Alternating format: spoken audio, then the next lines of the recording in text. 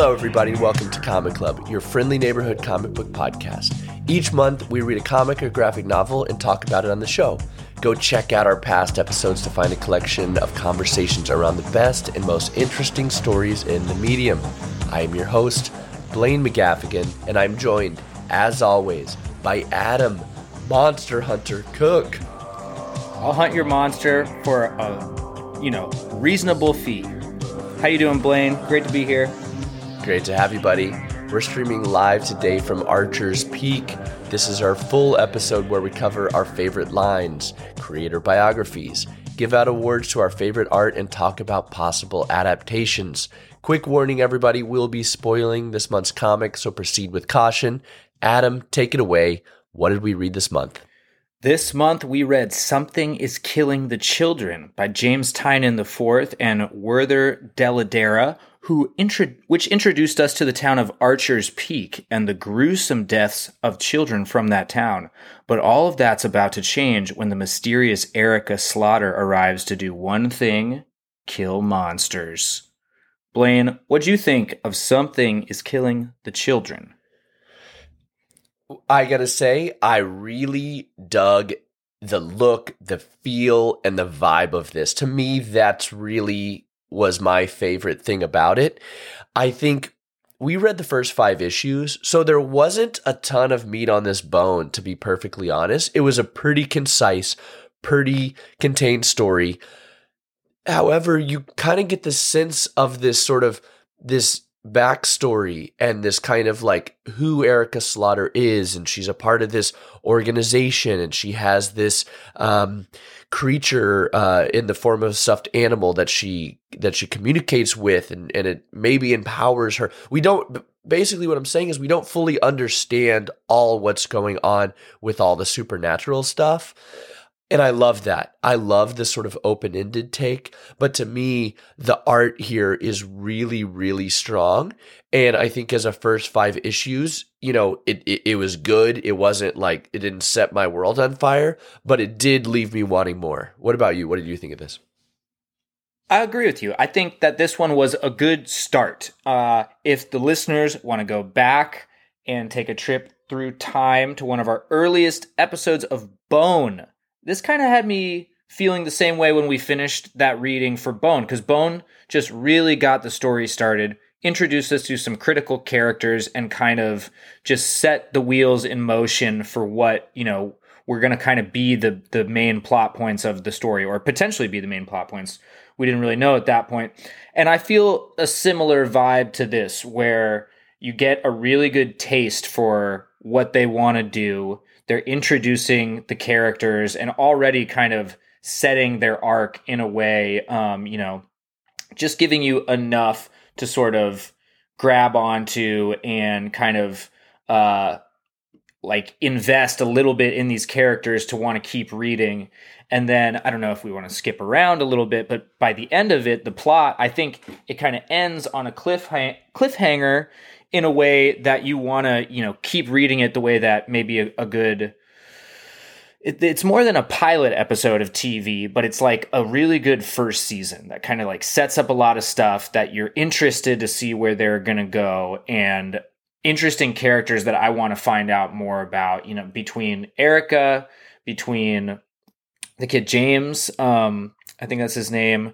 And, one character that you barely got a taste for that I was interested more is the kind of the police officer, the sheriff of town or whatever. He just seemed like he had something to him that, is worth exploring. But essentially, to wrap up my intro thought, I liked it, and I'd like to see more. I kind of felt like this was a good taste to get us going.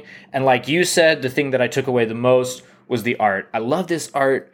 It kind of reminded me of like some early Frank Miller stuff, maybe some of that old kind of the 300 era. There's something about the chunkiness and kind of the way that it came across, some of the way that these characters are drawn, that I really thought was cool. Same. And I think to me, the line work as well, the inking is kind of like, it's not full on sketchy, it does have like this sort of unrefined, a really sort of quick, sort of like look that kind of gives it more of an impressionistic style. And then that paired with some really great coloring, just set like a really vibey tone. And I mean, I agree with you. It was a really good start, but I really don't feel like I know any of the characters, and I don't know how much I want to spend time I'm like, is James the boy going to be like a main character, or was he just arc one? Are they going to leave Archer's Peak, or are they going to stay in Archer's Peak? I know they said they're going to hunt down the kids, I guess, of the monster.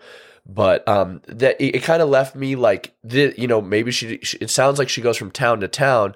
So this could I could be like, maybe we just meet a whole new cast of people and we just follow Erica Slaughter and her octopus.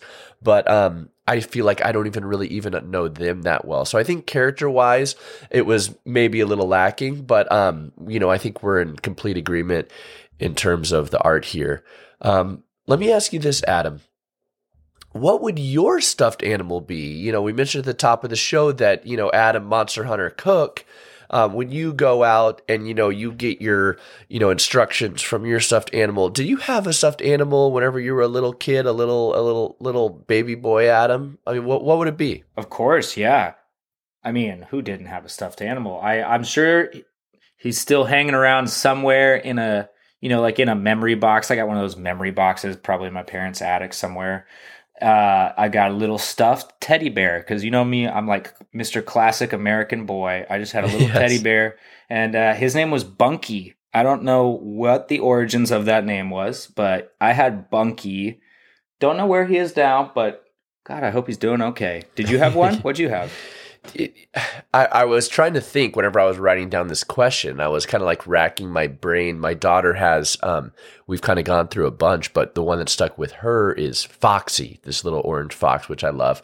To me, a memory comes up in my mind of a rabbit for some reason, but I know like my parents are going to listen to this and be like, Blaine, dude, what are you talking about? You don't remember? You're thinking about the Velveteen Rabbit. Like, that's right. I always do that. Or they're like, you don't remember like your best friend whenever you were a child, I don't know, Hoppy or the kangaroo or whatever. I don't know. No. So what did you think of the sort of octopus supernatural kind of like backstory of Erica Slaughter? How did that hit for you? Well, if I can give some theorizing, I think that the octopus, the stuffed animal, is sort of this link sort of to her childhood and that kind of sense of wonderment. Because I don't know if you remember this, but in the story, she talks about how adults can't see these monsters because they don't believe that they're real. But the kids still believe that they're monsters, so they can see them. And I think that there's some connection there between her octopus stuffed animal. Maybe that's kind of her connection to her childlike kind of belief. I love that. And that's how she recharges or whatever. That's a theory that I have, and something, I don't know, but there's something with that, and then something also with her eye, but I don't know what the eye is about. Because her eyes like are weird colors, or what? Her eyes like a weird color, and if you remember at the end when she stabs the dude and like enlightens him or whatever, she basically stabs this guy and who's he's an adult, and forces him to return to, I guess, whatever, he can see the monsters after she stabs him. But when she does it, there's this weird kind of connection, and she says, this is the House of Slaughter, and you see these other people, they all have weird eyes. Yes, yeah, they're like they're like shining. They're glowing, it's like and a cable eye, yeah. There's one panel, I think, with our guy in present day where he has a weird looking kind of blue eye. And I don't know if they really followed up on that in the later panels, but there was one I remember where it looked like he had something that happened to his eye too after he got stabbed. Interesting. Yeah, I'm sure people who have read all of these books are like, dudes, like y'all are way off, or absolutely right, Adam. But yeah, we just read the first 5, and I love that. I thought whenever it showed that House of Slaughter, all the people sitting around the table, and they each have their bandanas across their faces with the teeth, and some of the teeth are different, and some of the teeth and the colors are different, and sitting in front of all of them, they all have a stuffed animal of some kind. That I didn't put that together about the connection to their sort of childlike wonderment, but I think that's a great theory, and it's got to be right. I mean, I love that. That's a really cool page. We should come back to that at Art Awards because that's a pretty cool page. Let's do it. Okay, well, Adam, let me ask you this. I have another question, Mr. Monster Hunter. What would your weapon of choice be if you were to go out and fight, let's say, this monster from this story? Well, I feel like, I kind of like, honestly, I don't know if I'd go chainsaw. I like the chainsaw because it looks cool, and that's a huge part of my thing, looking cool. But I feel like the weight distribution of the chainsaw, not easy to wield. So some kind of a blade. I'm probably doing blades, maybe double blades. Machete seems like a good idea. Those are they've got a good length to where you get a little bit of distance from your monster. But, you can't have, honestly, if we're going back to our zombie training, you can't really have anything with bullets. You don't know what's going to take down this zombie or monster. But hacking away, cutting off some limbs, that's usually a safe bet. So I'd probably go, let's go with machetes. I love it. I'm taking dual machetes. Like I'm Leonardo from the Ninja Turtles. Instead of katanas, though, I got machetes. Yeah, and at home, who's listening, he did the move where he reaches both hands behind him, but both machetes are like form an X on his back, on my right? back. And then he just whips them out, and he's ready to go hunt down some monsters. I always come back to, the iconic scene in Pulp Fiction, right? Whenever is it Butch is in the pawn shop, and I think maybe he starts out with a baseball bat, and he's like, yes. Okay, I think I can do this. He goes over and he gets the chainsaw and he kind of wields it. He's like, oh, this is kind of heavy. This one's kind of heavy. And then he looks up, and that's what I would choose, what he sees. And you mentioned the weight distribution. And so you talk about Leonardo, and you talk about doing the on the back katanas.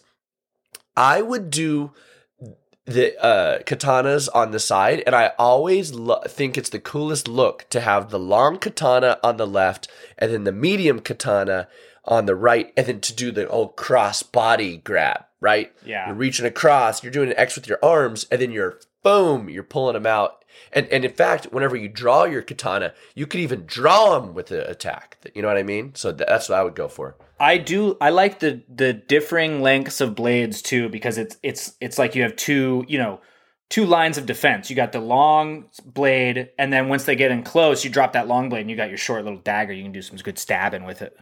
And then whenever, you're really injured and you're fucked, then you reach behind and you grab your tiny dagger and you commit seppuku. Because that's honorable. Yes. So that's how you go. So there you go. That's the Comic Club Monster Hunting Weapon how we would Guide. Send us your own strategies, favorite weapons. Yeah. Hit us up. But what did you think of the monster itself? I think in so many books we see, you mentioned zombies, vampires, werewolves, like sort of established movie monsters. And I think it was interesting to just kind of see a kind of whole new, almost like a kid's nightmare monster. What did you think of it? I thought it was good. Kind of, a good amount of scary. I feel like it is sort of ambiguous enough to where you could kind of see your own version of a scary monster in it. But there's a lot of kind of, you're like, oh, is this like it's kind of bug-like. It's got a lot of dripping fangs. You don't really know. I feel like it kind of changes a little bit because we don't get tons of great shots of just the monster. Right. They kind of use, the unknown terror, but, and I love that aspect of it too, where, some characters just can't see it at all. And they can't see it until there's like a limb, has been cut off. And I like that effect too. But yeah, I thought it was a scary monster. Anything with a bunch of teeth, I think, is a good choice. Yeah, you get a shot of Erica. It's kind of like in one of the montages where she's fighting other monsters. And the monsters of this universe seem to all be kind of like this, like black, almost kind of like oozy, sometimes spider-like insectoids, a lot of teeth. I'm looking at one panel right now where there's almost like these octopus tentacles. But I love this. They all look like they're coming out of the shadows, right? They all look like, as a kid, whenever you're just like imagining, you're walking home from your friend's house and you're imagining what's going to come out of the woods at you, or, what might be hiding in your closet or under the bed. And I think it encapsulates those ideas really well. All right, well, let's move it on over to the show called The Best Line. This is where we like to showcase the written word and highlight our favorite moments of dialogue, exposition, and more. Adam, kick it off. What is the first best line? Okay, first best line. This one's pretty good. This one might be my best one, honestly. I try to find some lines that maybe encapsulate what I think the themes are going to be, kind of thing and it's hard when you only read 5 issues, but I'll give it a shot. This one I like, and it's from Erica. She's talking to James, but she's looking at her stuffed octopus. She's trying to get some info from it, and she says, "Doing something doesn't always make you feel better, James. 5 more children are dead, killed inside a house." That first line, doing something doesn't always make you feel better, James. I think there's something really interesting in that line about how you don't do it for the satisfaction of it. You do it because that's what needs to be done. And I feel like that's very indicative of the Erica Slaughter character. Yeah, absolutely. She seems like a character who isn't exactly happy with her lot in life. She wouldn't have chosen this role for herself, but it's a necessity that she has to live with, almost like a career choice, and something she feels like she must do. So yeah, I love that. That's a really good call out. My first best line is, I just mentioned this sort of montage, and James the boy asks her, about her experiences killing monsters. And you see these montages of her just slicing open monsters. And this forlorn look upon her face, she says, "Yeah, I've done this kind of thing before." And it's really that sort of what you were just talking about, is she's not proud of it. She doesn't love it. She's not happy with her monster hunting life, but she knows it has to be done. So that was my best line. I like that a lot, and I feel like that's a good intro into my next one, because Erica, she just, she has most of the best lines, I think, in this story so far. She has a lot of kind of just classic badass hero lines, and I thought this was one of them. She is with James, and they're getting ready, they're planning, and she says, "We're going to need weapons. Lots of weapons." That's just, I like that. You could see that line in the trailer for it if they're making this into something. Just a nice, good action line. Yeah, absolutely. That was one of the ones I wrote down, and it didn't quite make my list, but yeah, it is definitely sort of one of those perfect one-liners. My next is whenever she's speaking to her octopus, and this kind of hints at the sort of characterization and backstory of the world that we don't really get. And you see this octopus with kind of this purple text box, right, in a different font. It says, "The kill pattern is now more consistent with a Class B Obscura type than a Class E." I don't know what voice that was, but it's a different voice. And it kind of hints at, like, okay, this monster is Obscura type. It was like, it alludes to there is a whole world of monsters where there's different classes, there's different versions, there's the spider monsters, the squid monsters, all the different ones. And I sort of love that really concise world building with just like one line, where all of a sudden your brain fills in all the blanks. What does a C, D, and F monster look like? You start to imagine all these things, and I just kind of love that. Yeah, that's such a good way of, establishing some of this world and building it out in such a tight package. I really like that. And just like what you said, how you don't need to, write too much more. It's not expository at all. You can just fill in the blanks. That's great. I love that one.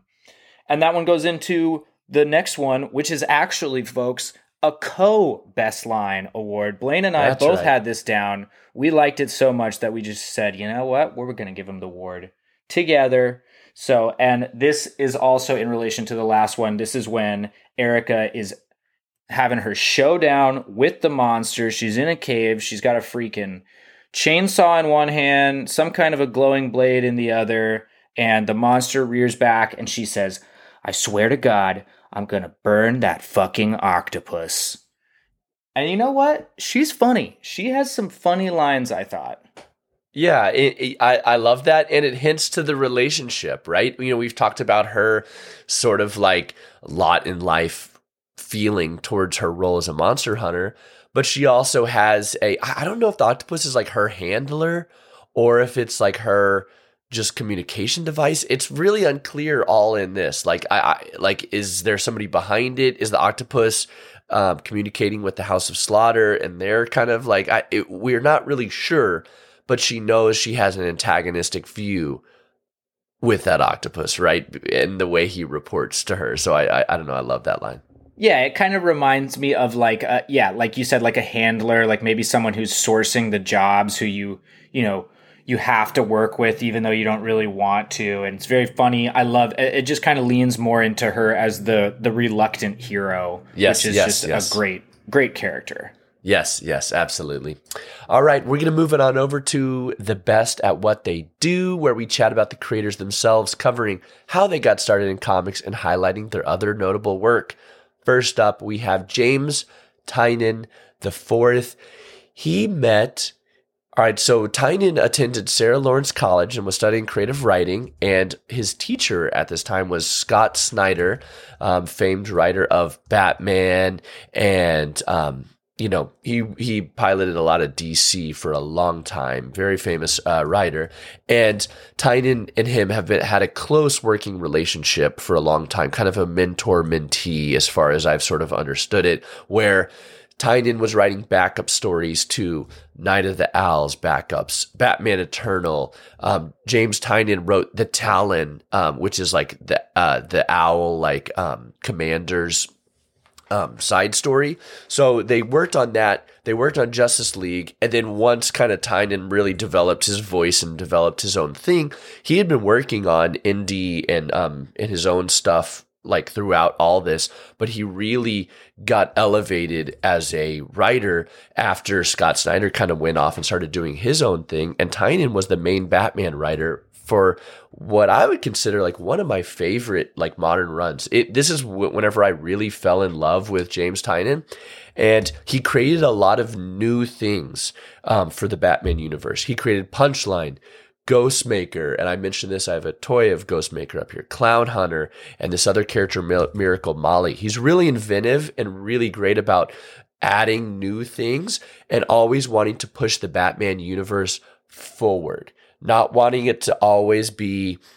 Batman and Alfred in the cave doing the same old things. He moved Batman to a different location, downtown. And I've read a lot about his thinking about this on his Substack, which is like his newsletter. And I mentioned it last time. I'm just really impressed by the guy's sort of marketing mind and the way he constructs stories. So if you're kind of interested in like sort of like the behind the scenes constructing of these comics, I highly recommend you subscribe to the Tiny Onion Substack. Some of his indie work, that he has one called Wind, which is a teen book. And then over at Image, he has The Department of Truth. And then at Boom Studios, this obviously Something is Killing the Children.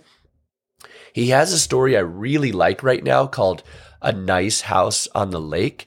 And it's this really interesting story where like these 10 people go off, and it's like the horror side, right? They're in this house, stuck there, and there's this mystery that's happening there. Highly recommended. And then his latest thing is Sandman Nightmare Country, which follows the Corinthian, the Nightmare Walker. And it's really good. It's really kind of taking up those Vertigo threads and that he grew up with loving.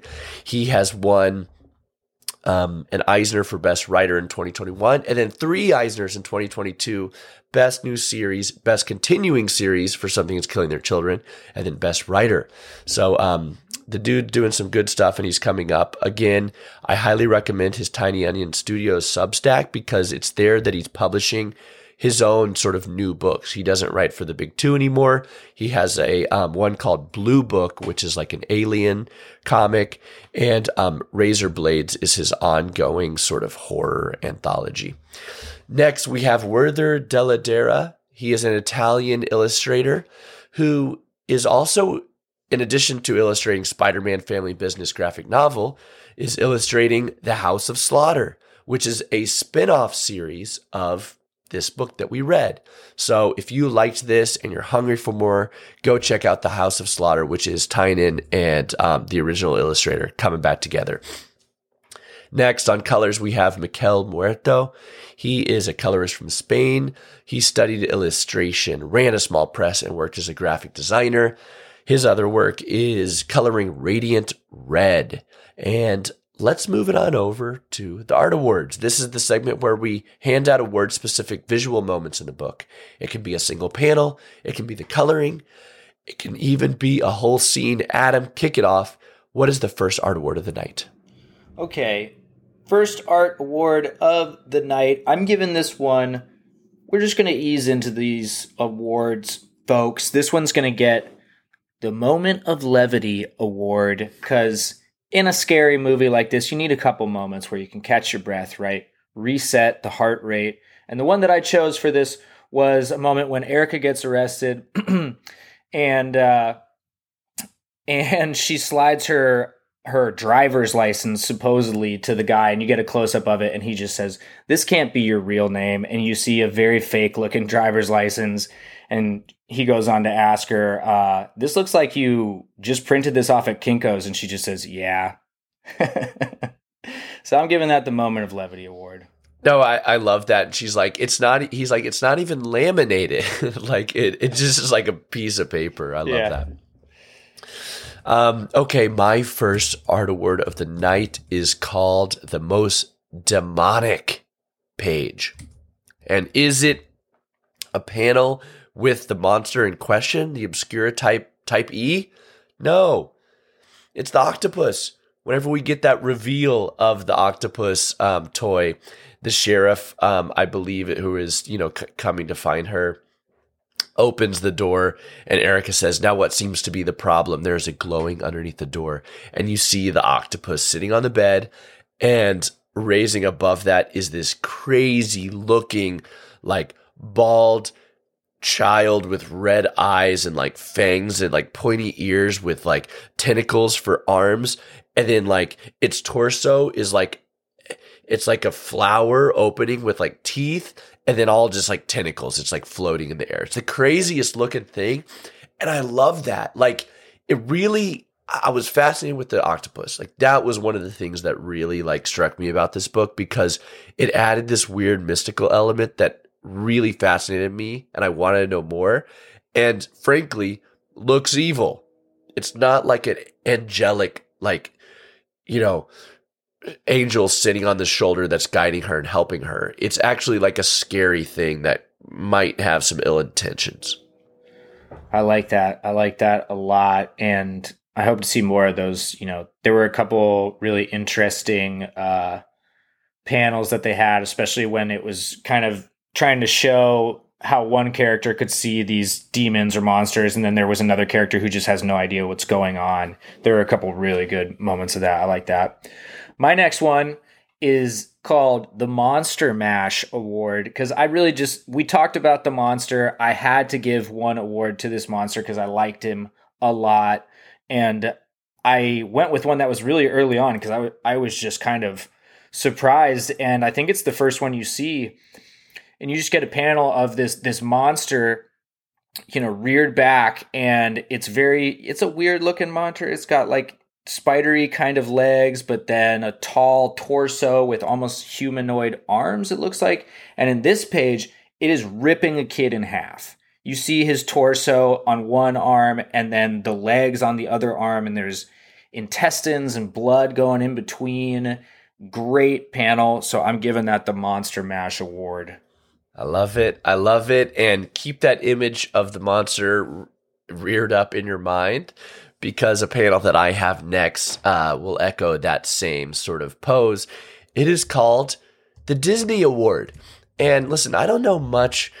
Um, I, I haven't followed like Disney animation a ton, but this one thing that stuck with me that I always love is they said that they always tried to add something in the foreground, something in the midground, and something in the background.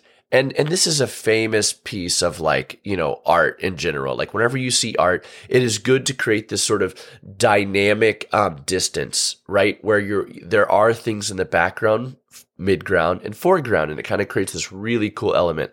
So the Most Disney panel goes to this panel at the very end whenever you see Erica and she has her glow stick and she's about to fight the monster, or she's looking through the cave, right? And she finds the bodies of the children. And then Tommy Mahoney, who, we knew he was going to come in the cave and we were always scared of whenever it was going to happen. He's sitting in the midground and has his gun pointed at Erica, who has the glow stick in the foreground, and says, "Not a chance." And then reared up behind him, just completely in the shadows with the red eyes, is the monster. And I just sort of love this 3 dimensions of storytelling and your eyes kind of go across it. And I always love that. Love that. That's a great one. I love a little Chekhov's gun. They throw in a gun. They're going to shoot that gun at some point, people. Absolutely. So I like that a lot. My last award, it's been a while, folks, but we're going to give out a Breaking the Form award because we love it when people do something a little against the norm. This one wasn't even that crazy, but it stuck out to me. And I thought, you know what? This is just cool enough that I noticed it. And that's the whole freaking point. And it is in the climax. Erica is fighting this monster. She's flying through the air. She's fully upside down in this panel with, the chainsaw in one hand that's just slashed him, her daggers at the other hand, and her tiny little knee is poking outside of the panel just to show the motion that she is, flipping through the air to do. And I thought that was just awesome. So I'm giving that the Breaking the Form award. I love that page so much. And I didn't really put it together until you mentioned Frank Miller at the top of the sort of show. But her pose is kind of like this weird pose that like I always think about in Dark Knight Returns when you see Carrie Kelly Robin, whenever she's like, you see Batman and he's doing his like classic Batman move, and then Carrie Kelly is doing like, is that her name? Like whatever her name is, the girl Robin, and she's got her like she's jumping through the air and has her little Adam, what is it called? The little slingshot, right? Yeah. And I love it's these weird poses Frank Miller does where their legs, their knees are really high. It's almost like the Spider-Man poses, right? And I just love that. Yeah, I love that too. And that was another thing that kind of made me feel the Frank Miller, influence on this. She looks so dope there. I love the pose that she's making because she's upside down. It's great. She's just like flying across the air. It's so cool. Okay, my last award of the night is in a book full of montages, and I mentioned another montage already, this one is going to get the best montage. And it is whenever she is about to go into the cave. We've been building up to this the whole time. She puts on her sick mask. God, I love that mask. And I know that Tynan is now selling these masks in his shop because that's a no-brainer, dude. Yeah. COVID, those must have been huge. It's such a good look. And then she pulls out her chainsaw from her bag, whips it across her back. She fires up the glow stick, and then you just see her eyes, the green across the glow as she enters the cave. And I just love that. It kind of has that sort of like Evil Dead-ish, quick cut montage that we love over here at Comic Club. And, I'll always shout out a montage. We love a good montage.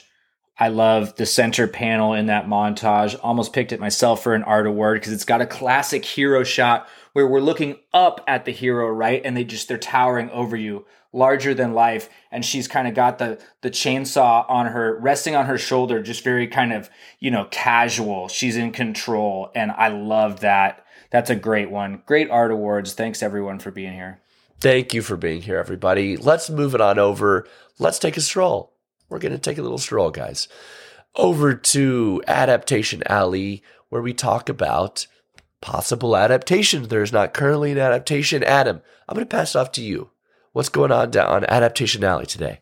Well, folks, we do have an adaptation in the works, and wouldn't you know it, it's a Netflix joint. Netflix, man, they got their hands in just about everything these days, and they're pretty good actually with the comic material, the comic source material. I feel like a lot of these we say Netflix is working on, so honestly, good on you, Netflix, for recognizing good creators.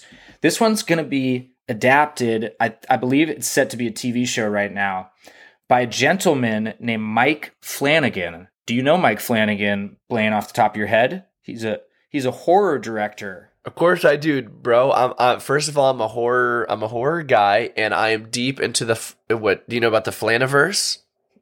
Please tell me about the Flaniverse. I don't know anything about the Flaniverse. That is what Netflix is now calling his sort of ongoing sort of like project that he has over at Netflix. And I think he just released his 4th series over at Netflix. He does one every October, and me and Kate watch them all. We actually did not finish Midnight Mass, and after we finished recording, I'm literally going to go in the other room and put on Midnight Mass. And then his latest one is called the Midnight Club or the Midnight Society, I believe. But you describe Mike Flanagan. Well, I feel like you know him better than I do. Yeah, the Midnight Club is his latest one. He's a horror kind of, I don't want to say hot shot, but he's a big up-and-comer. And people like him. People that like movies, you know, people that make good movies. Quentin Tarantino talks about him. William Friedkin talks about him. And he's directed some, you know, tons of horror stuff and some bigger name stuff recently. Dr. Sleep, which was, you know, an adaptation of The Shining, source material. He did that. That's huge. And yeah, he has all these shows on Netflix. He's got Midnight Mass. He did The Haunting of Hill House. The Haunting of Hill House is the one I would recommend the most. The reason they call it kind of the Flaniverse is all the same actors kind of act in them, so it becomes almost this weird, almost anthology series where they're not playing the same people, but it's creating this whole universe. The other thing that he did that was highly regarded is Gerald's Game, which you can also find on Netflix, which is an adaptation of Stephen King. And it was quite good. It's this really weird kind of like locked room story, but that one's a really good one. So he's going to take it, Adam. He's taken it, and I feel like you have a very good, captain at the helm of that ship. So I'm really excited to see what happens with that, because obviously the source material is pretty highly lauded. I don't know how much we hit this, but this won a couple Eisners over its run, and, you know, not to say that awards mean everything, but it's always a good sign when you got some Eisners on the shelf. Absolutely. And I think what Netflix, if we're going to go into, you know, a little bit of streaming talk on the show, we talk about sort of like, we've mentioned Netflix's sort of wane, right? The way their budgets seem to have gotten a little bit cheaper. They can't figure out their identity. I think a lot of us have felt this. Like it is everyone's favorite thing to like dig on Netflix, right? It's just kind of like what everybody does. It's fun. But we all feel it. But what they're really looking for and what they don't have other than Stranger Things is they need a sort of IP. They need some sort of thing that keeps people back, because Netflix famously does 2 seasons, 3 seasons of a show, and then they're done. You know, that they spend a whole bunch of money. And we were over here talking about Netflix just recently with Sandman, and they still have not renewed it for season 2. I mean, I don't know what their metrics are. I don't know how many people watch Sandman. It was number 1 for a bit there on their top 10. But the whole point of Sandman is you could tell Sandman stories for the next 10 years. And there is a lot of meat on this. This Something is Killing the Children, and then The House of Slaughter. You can build out a whole world and build out a whole IP and build out a whole universe. And if I were Netflix, that's what I would be wanting to do. I would renew Sandman right away, because there's stories to tell. Just build the world. You have the audience, and start to cultivate that sort of like comic booky, alternative, Vertigo, horror kind of like, Stranger Things, Sandman, Something is Killing the Children. It's like this alternative style of comic book fandom that like MCU is not really doing. I think that's such a good point, and I feel like they gotta invest in some of these properties a little longer, because we've gotten into this new sort of world where shows just do not get any chance to find themselves. And there have been tons of shows over the years that just needed a season or two to kind of figure out the story that they wanted to tell and how to tell it. And that goes from wholly original shows to shows that were adaptations of things, because sometimes it's just hard to kind of find the groove. And sometimes the story you set out to tell, gets overtaken by something that becomes much more interesting. And we need some time.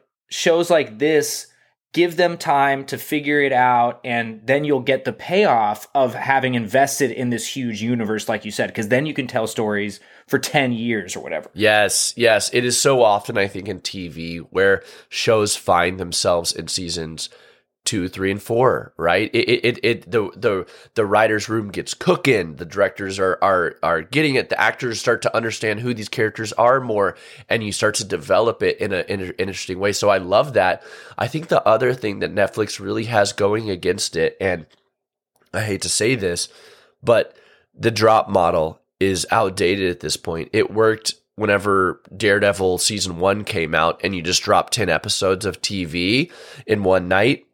But I think right now, and there was a case study about The Boys, where The Boys season 1 dropped all in one go. And it was like 6 months later before people started talking about The Boys, because people needed to like watch it and catch up to it. I'm still not even done with The Sandman, Adam. I got like a couple left. And if it was dripping to me on a weekly basis, you better believe I would have watched every episode. But I always know it's there. I always know I can go back to it. And the conversation has died. And to come back around to The Boys, the season 2, they did a weekly drop, and their metrics were way better because it was generating the buzz, and each week people were talking about it, and it sustains where Sandman was on the top 10 for a week, 2 weeks, and then is gone. It was 11 episodes. They could have had it on the top 10 for 11 weeks. You know what I mean? You're killing yourself. Because it's so much of an easier mental investment if a show only has 2 episodes, 3 episodes that have come out. You can say, all right, well, I can just catch up. But if it's already finished, like you said, it's sitting there. You know it's going to be there whenever you want it. There's way less of that kind of, sense of being a part of the conversation at that point. Yeah. And I think that we're going to see some correction, because you're already seeing other companies do it all the time. I think Disney does a pretty good job with some of theirs. Well, they'll start you off with 2 or 3 to get you going, give some of those binge heads something else to watch, but then they switch over to a weekly model. And I like that a lot more, and I hope that more companies go in that route. 100%. Yeah, again, I mentioned the sort of full season drop was novel at the time, but that was before this glut of content that we live in now, right? That was back whenever it was like, Daredevil season 1 is out. I'm not watching anything else anyway. Like there wasn't 5 other streaming services competing. There was only Netflix back then. You know what I mean? And so I love that. And HBO has really stuck to its guns as well about doing that same model. So I'm pro like drop 2 and then drip out the rest. So I think Netflix has been pretty stubborn, but I would love to see Something is Killing the Children over at Netflix. Mike Flanagan, put it in the Flaniverse, and let's do it. They seem to really like him. The Flaniverse is, taken off, and there's tons of properties in the Flaniverse. So, yeah, hopefully that's a good sign that they got someone like him to take it over, and that they already have this relationship with him, that they're going to be willing to give him sort of the breathing room to figure out this show. Absolutely. So That's going to wrap it up for this week's episode. We hope you enjoyed it. If you did, go tell a friend and like this episode and leave a review on your podcast app of choice. You can follow us across the internet at Comic Club Podcast. I am Blaine McGaff on Twitter. I'm Danger Adam on Instagram. And that's going to wrap it up for this week's episode. Adam? Comic Club out.